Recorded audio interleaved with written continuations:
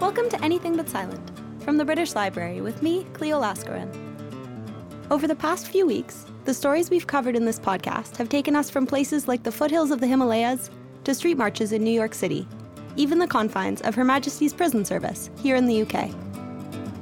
But in exploring these projects, I've also come to realize that libraries themselves are incredibly well-traveled. Whether it's the breadth of what they collect or the ways they reach into their communities, libraries are definitely out there. And being out there is what I want to talk about in this episode. Today we'll be heading to infinity and beyond to find out why a library in space might just save the future of humanity. And we'll also be traveling to all corners of the UK to hear why the British Library has been analysing the way we talk. But first I want to start with a type of travelling library you might all be a little more familiar with. My working day starts fairly early in the morning. I waken up about 5:30 and get up, get breakfast, get packed lunch and set off to go to the van. This morning I'm going on a ferry. Now the ferry can be a bit choppy and the weather in Orkney can be a bit unpredictable, would be probably a good word. But in all the years I've done it, I haven't been stuck over an island very often, but I did get stuck in Edi once. I was actually stuck there for 2 days because it became quite a severe gale and there was power cuts and various things, so it was quite an experience to be there. I went to Rousey for a day and the snow came and it came and it came. It built up to be quite a lot. Went back to the pier in Rousey and they realised that we were not going to get back home. So the boat went, instead of going back to the Tingwall ferry, we went the whole way back round to Kirkwall to get us home into Kirkwall. And there was a real depth of snow at that time. And when I arrived back in the library that morning, the faces of the staff in the library really wondered how on earth I'd got back home because there had been buses stuck on the roads. And it was really thanks to the crewmen of that boat who was quite keen to get us home. And that's really part of what being on an island and being part of a community like that really works quite well and everybody sort of works together to do the best. So that was an interesting take. You're listening to the voice of Betty Stanger, a mobile library driver for Orkney Library and Archive, off the beautiful northeastern coast of Scotland. As Betty describes, living and working in Orkney has its quirks, and over the past 25 years, she's been crossing choppy and at times treacherous seas to provide books to Orkney's inhabited islands. The route itself takes 2 months to complete a full rotation.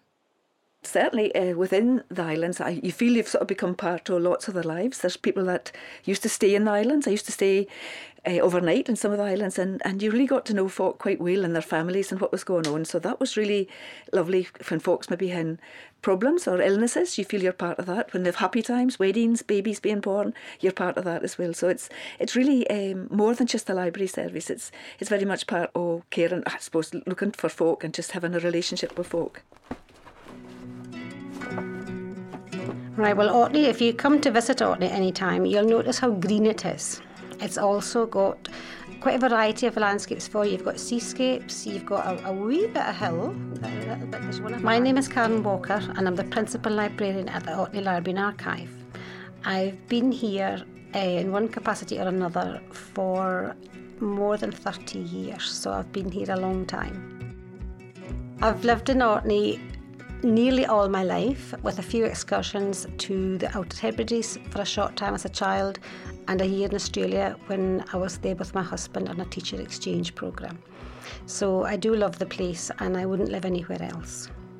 Yeah, there are almost 70 islands, but they're not all inhabited. Some of the outer isles, as we call them, the mobile has to go on a ferry for an hour and a half to reach the island. And then they'll take various fixed stops and they try and pick places like community centres or maybe the church or the school, council housing, just to make sure that they're in a good centre population for the people on the island. Even in the age of the internet, e-books and tablets, Orkney Mobile Library remains as important as ever to its users. I live quite a distance from the hall where the library parks and I have to drive there, well, obviously because I couldn't walk because I've got a disabled badge and a walking stick. And I don't get into the library because I'm afraid the steps are a bit too steep for me. So I can't really choose my own books, but there's a plus with that, because the folk in the library, in the van, choose books for me. It introduces me to new authors. They choose something that I wouldn't choose. But because the library van comes once every 2 months and I do a lot of reading, I persevere even with the ones that I don't particularly fancy. And I finish every book. This is Isabel Clouston. She and her family have been using the mobile library since its conception. Oh, if there was no library van service, I don't like to think about it. If the library van didn't come, it'd be awful. I mean, we're even a day late this time because of the Doonby show. But there was once that I think the van was, there was something wrong with it. It was in the garage. And Simon, who actually lives in there and is the same as me, arrived at the house one morning with a box of books to me, which was just super. I mean, that's how good they are. It's really heartwarming to hear how much these interactions mean to local people. And in areas the bookmobile can't navigate, the library also provides a book box service via courier to its most remote users, a free scheme that's been running for over 60 years. But the team aren't stopping there. More recently, this small island library has captured attention from people all across the world. Yes, our Twitter feed, that's been a runaway success, I would have to say. I mean, I think we're running at something like 66,000 followers now. And throughout that, it's the humour, the topicality, and being able to respond quickly. It was through their Twitter account that the general public affectionately christened the mobile library with the nickname Bookie McBookface, a hashtag that's been emblazoned on the Big Blue bus ever since. Orkney's online notoriety has also been bolstered by a friendly rivalry with their northern neighbours at Shetland Library, which has led to many amusing bouts of online roasting. Yes, we do have a little bit of banter with our northerly neighbour, Shetland, and I think that can sometimes attract people. For instance, we've had J.K. Rowling, who appeared at one of our little book groups. She just appeared one Saturday. No one was expecting her. That was through our Twitter feed. Orkney Library jokingly promised J.K. Rowling cake if she were to come along to an event. She obliged. And J.K. Rowling, I think, had got in on the act there, and it ended up with us getting a successful visit, whereas Shetland didn't, I'm afraid. And like all good rivals would, Orkney Library celebrated this win by posting a collage of the author to Shetland Library's Twitter with the caption, "In your face."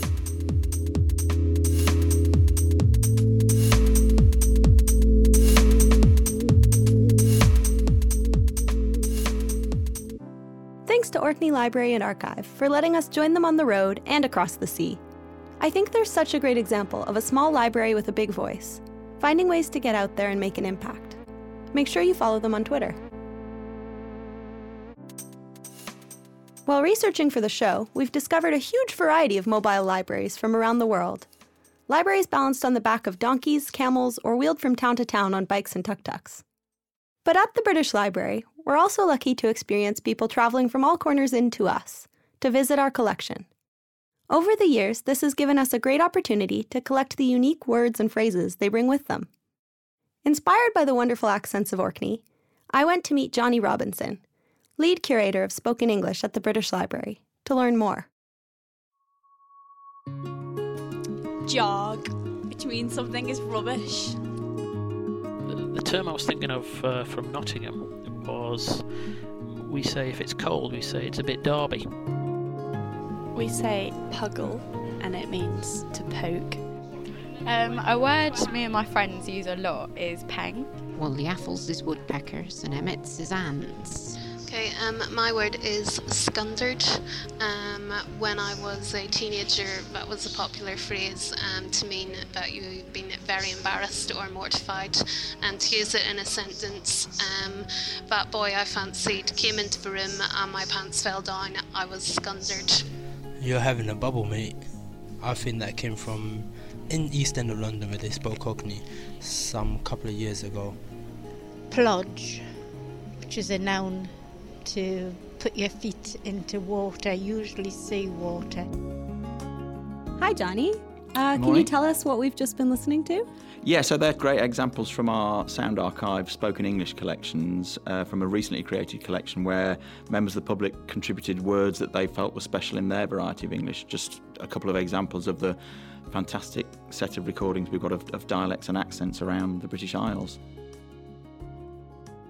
Well, I think I've been fascinated by accents and dialects all my life. We moved around a little bit when I was growing up. My father's side of the family from Yorkshire, my mother's side from the Black Country. We lived in both those locations, and I think, like many of us, I'm just fascinated by the fact that in the English-speaking world, we all speak relatively the same language, but we instantly notice differences in individual words, pronunciations, and other features. So it's been a personal interest for many years. I was a languages teacher for a number of years, and I joined the library about 15 years ago to work on a project putting accent recordings on the web.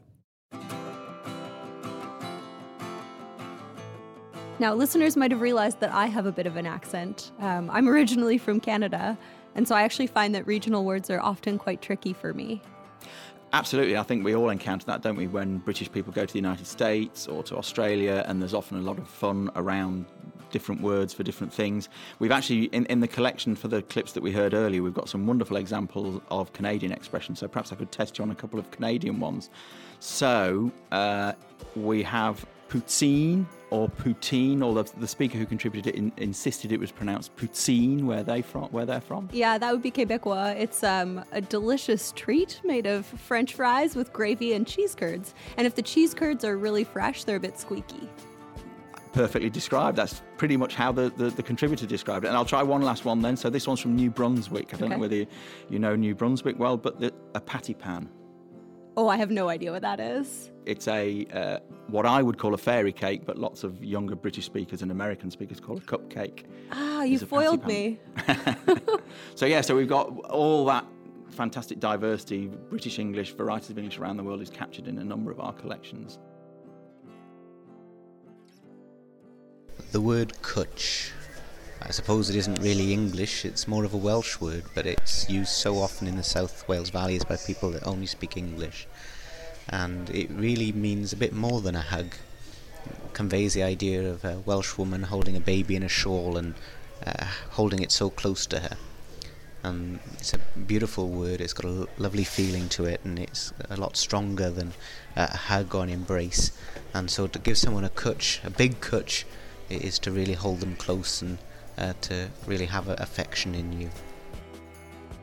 That's so sweet. So yeah, absolutely, and beautifully described. I mean, I think that's one of the things about this collection. The way people clearly are so enthusiastic about their own definitions of these words captures kind of how important words and language are to us as our sense of identity.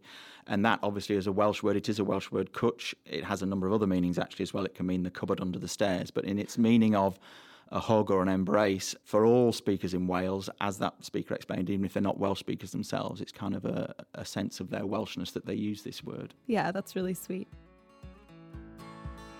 It's tunda, which means cold. I think it's from the Punjabi language. Tunda I particularly like because that was an example of a speaker with a very clearly West Midlands accent, but they were using a Punjabi word. Now, that's an example of kind of English refreshing itself from recent migration, and so British Asian terms are coming into English dialects, if you like. So he pronounced the word tunda, which is a Punjabi word for cold, but with a very, very Black Country accent. That's pretty cool. I like that. Yeah, no, absolutely. I think it's great how those kind of stories of language emerge in the voices of the speakers. Very cool. In contrast, are local accents and dialects dying out because of access to cheap travel or the homogeneity of the internet? I think there's a popular misconception that that's happening, and certainly there's lots of evidence over several decades of particularly the media expressing that view. But actually what I think most linguists would acknowledge is that language changes, it's constantly changing. So if we listen to our sound archives, a recording from say 50 years ago from a particular location and compare it with a recording now, yes, there will be in many cases quite obvious contrasts, but nonetheless in the British Isles, we all know that if we move from, say, London to Birmingham, and then from Birmingham to Manchester, and then from Manchester to Scotland, and so on and so forth, we begin to hear changes in the voices we hear around us. And that I think will always be the case. That's true of all languages. Because we now communicate across greater distances and we're coming into contact with people much more frequently of different kinds of voices, and we all move about much more, then I think that process has accelerated in the last 50 years. But nonetheless, you can still tell, and our archives show that there are still distinct dialects and accents across the whole of the UK. The clips we've been playing come from the British Library's Evolving English Word Bank, an archive of crowdsourced voices that we captured from visitors during an exhibition about the English language back in 2010. The British Library's Sound Archive is bursting with voices from throughout the UK, the lost and the found. This includes the Survey of English Dialects, which was a nationwide study of regional speech carried out in the 1950s by the University of Leeds, and kindly shared with us. Well, first I got a clean bowl. Then I put my flour in, and I put my yeast rises in warm water with a bit of sugar to make it rise better. And I'll rub some lard into my flour, bit of salt. Any idea where she might be from or what she's talking about? She's talking about cooking. She's talking about a recipe. But it She's really took me a baking minute bread. to figure it out. Real wheel, well, you don't get good bread. Well, then I pour it in front Any of thoughts where she might be from? with a cloud tower. No. North, south, east, west? Let's go It had gotten risen west. in about 2 hours. Wrong. I was hoping Always you'd wrong. go north. She's from a village called Welwick, which is just outside Hull, Okay. in East Yorkshire. She's one of about 300 wonderful recordings of voices which in most cases, even to British audiences, are now no longer terribly familiar. Right. We have got a few examples of speakers that sound a little like her in our modern archives, but she uses a lot of features that are perhaps not as common now in that area. But what's interesting, I think, is she uses a number of pronunciations that we might not recognise. So she talks about flour for flour, so she uses an oo sound for what for me is an ow sound, and that's quite rare now in that part of Yorkshire, but you still hear it in places like Newcastle upon Tyne. They say toon for town. You hear it in lots of Scottish accents, but not in that area. But also she uses pronunciations that are still very common in that area. So one of the other ingredients for bread she talks about is lard, which she pronounces as lad, and that's still very much the pronunciation in large parts of Yorkshire and the north of England for words like car park. The way she said the word well was very... Wheel. Wheel, Yeah, it again, rises wheel. And she used a quantified, and she said you need to knead it real wheel. Now, for most British English audiences, that use of real sounds North American, real good, real neat. Yeah. Most people tend to think British English speakers say really good, really neat. But in fact, there's lots of evidence of real, in that sense, real well, real good being used in dialects, even modern dialects in the north of England and elsewhere. So these recordings are much richer than reading a description of, let's say, Yorkshire dialect or Devon dialect, because the minute you hear a voice, you're transported to a place and a time much more instantly than a written description. Yeah. It's also nice to hear people talk about food. Oh, absolutely. 20 minutes, then it should be ready. But if the big loaves, why then they'd have another few minutes. And today there were big loaves, so that did an hour and 20 minutes. And then I've taxed it out. Thanks to Johnny Robinson, our accents and dialects expert and lead curator of spoken English at the British Library. At the British Library, we pride ourselves on collecting social histories like these for future generations to learn from. But what if the library and its collections disappeared? Or if human society as we know it was to fall under threat? In our final story, we're heading to space. My name is Nova Spivak. I am a lunar librarian. The original idea for the Ark mission started when I was about 8 years old, one night when I had a dream. In that dream, I saw a future time on Earth where an environmental crisis caused the climate to become toxic.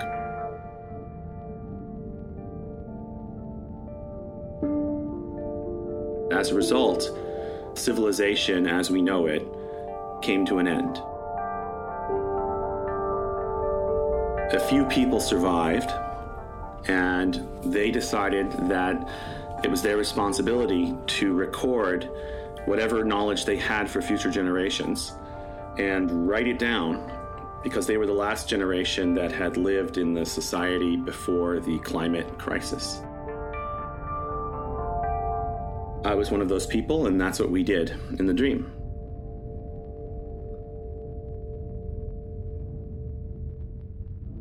Fast forward to later in life. In around 2014, I started thinking about whether or not it was possible to put the Wikipedia on the moon.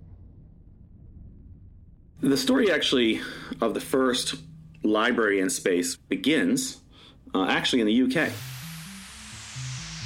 I went to find a technology that could store data for a long time and found Dr. Peter Kazansky at University of Southampton in the optoelectronics laboratory there.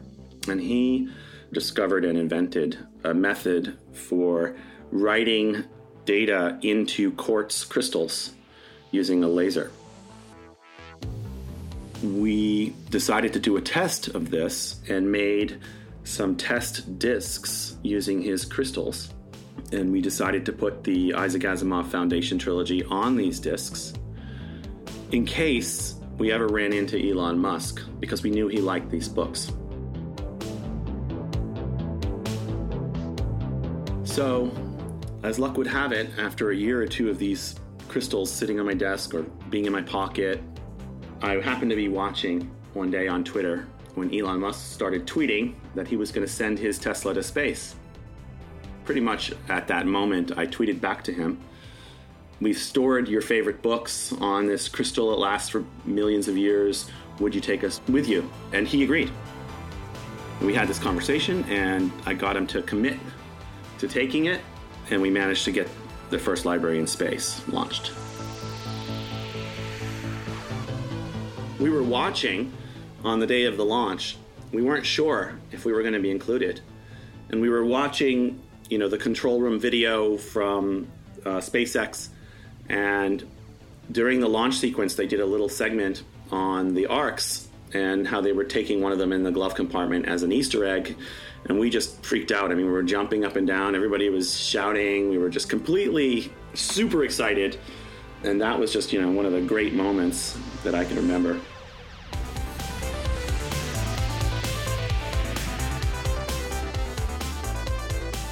So the Lunar Library was a much more ambitious project. 30 million pages of content curated over many years. It's organized into actually different collections, just like a real library. And we have many collections. Some of the collections are public and contain large public data sets, like the Wikipedia.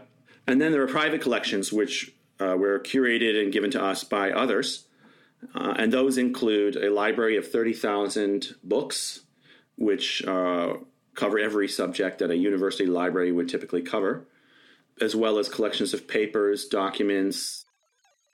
It includes a large collection of literature and poetry from around the world. There's some music in there. We included high-quality images of major artworks. So there's quite a bit of art, literature, and culture.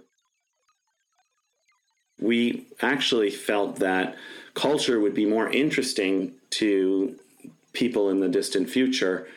If they can get to the moon to retrieve this, they probably have the same science and probably are not that interested in our science other than as a curiosity. But our culture and history will be something they'll be quite interested in and won't have. This project, we etched into nickel using a nanotechnology.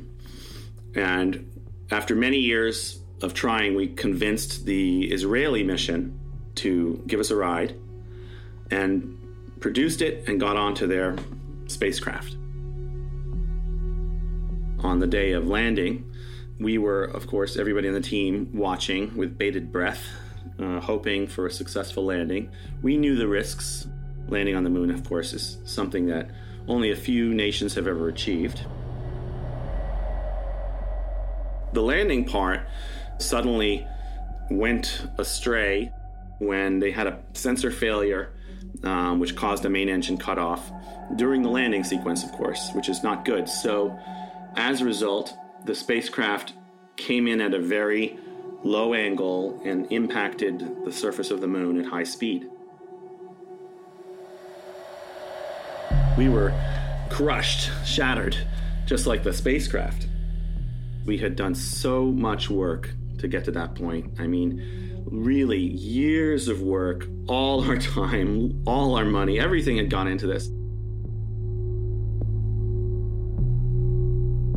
After we kind of got over the initial shock, we started to run some calculations to try to figure out where is the crash site, because nobody knew exactly, and what might have happened, and could we have potentially survived. After all of the calculations, we pulled together an international team of experts, including a treasure hunter and physicists and all kinds of people. It turns out that it's very likely, in fact, that we are not only fully intact, but certainly we didn't get damaged significantly in the crash.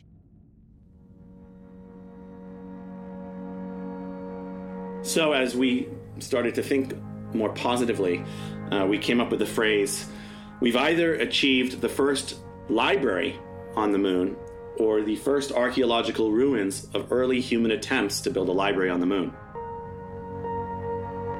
So when you look at the moon, realize now that there's a 30 million page library there looking back at you.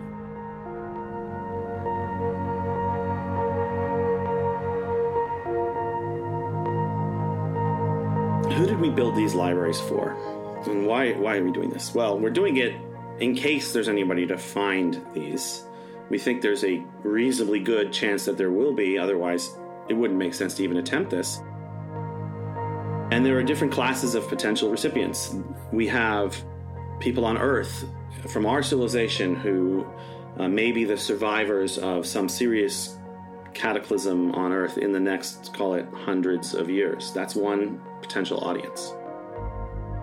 Another potential audience is a pre-industrial civilization that emerges in millions of years long after our civilization is wiped out, or a space-age civilization at that time. And then a more advanced civilization than us that's somehow either emerged somewhere else in our solar system or arrived here from somewhere else. That's another possibility.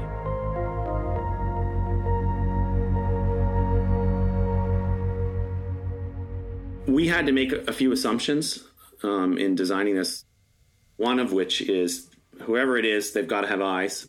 They should have brains that are at least functionally equivalent to ours, if not better. They need to have language.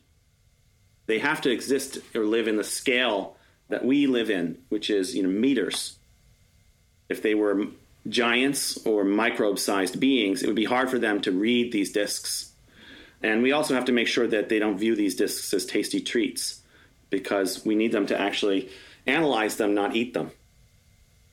With these constraints in mind, we designed a system that could teach any intelligent being with eyes how to understand our core concepts and ultimately our languages, and then get the rest of the information off the disk. We're also hoping to put these on the surface of Earth in something we call the Earth Library. That would enable us to put copies of this in deep caves on every continent, so that in millions of years, whoever's here, if anyone's here, they'll be able to rediscover this. And then, of course, we will provide microscopes on Earth because we have room for it in these caves. They'd be able to actually see and make sense of the information that we give them. Maybe the major benefit is millions of years from now, but there's also benefit today inspiring people and making them think about the fragility of human civilization, but also the kind of cool idea of backing it up all over the solar system and making a treasure hunt. I think it's just an inspiring project that helps people think on a larger scale, both in space and time. And I hope that we can bring that out more, so that there's more benefit to people today and in the near future as well.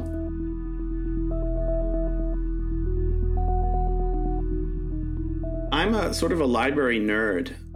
When I was in elementary school, I volunteered at the local library in our town. I curated a certain section of the library and advised kids on which books to read when they'd come into the library. There's actually an old photo of me as a volunteer in the library as a kid, faithfully manning my section of the library and being the librarian for all the books on UFOs and strange phenomena, which was my favorite part of the library at the time.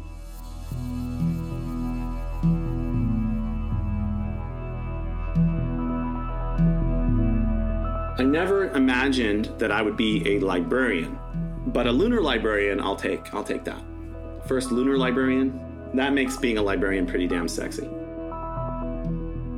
I think that little kid would think it was very cool and inspiring, and he'd probably want to be a lunar librarian too.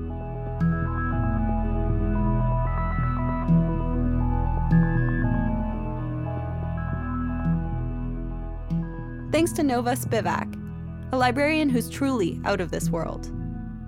You can find out more about ARC Mission Foundation, including plans for future missions, even a library on Mars, and others here on Earth, at arcmission.org. That's ARC spelled ARCH.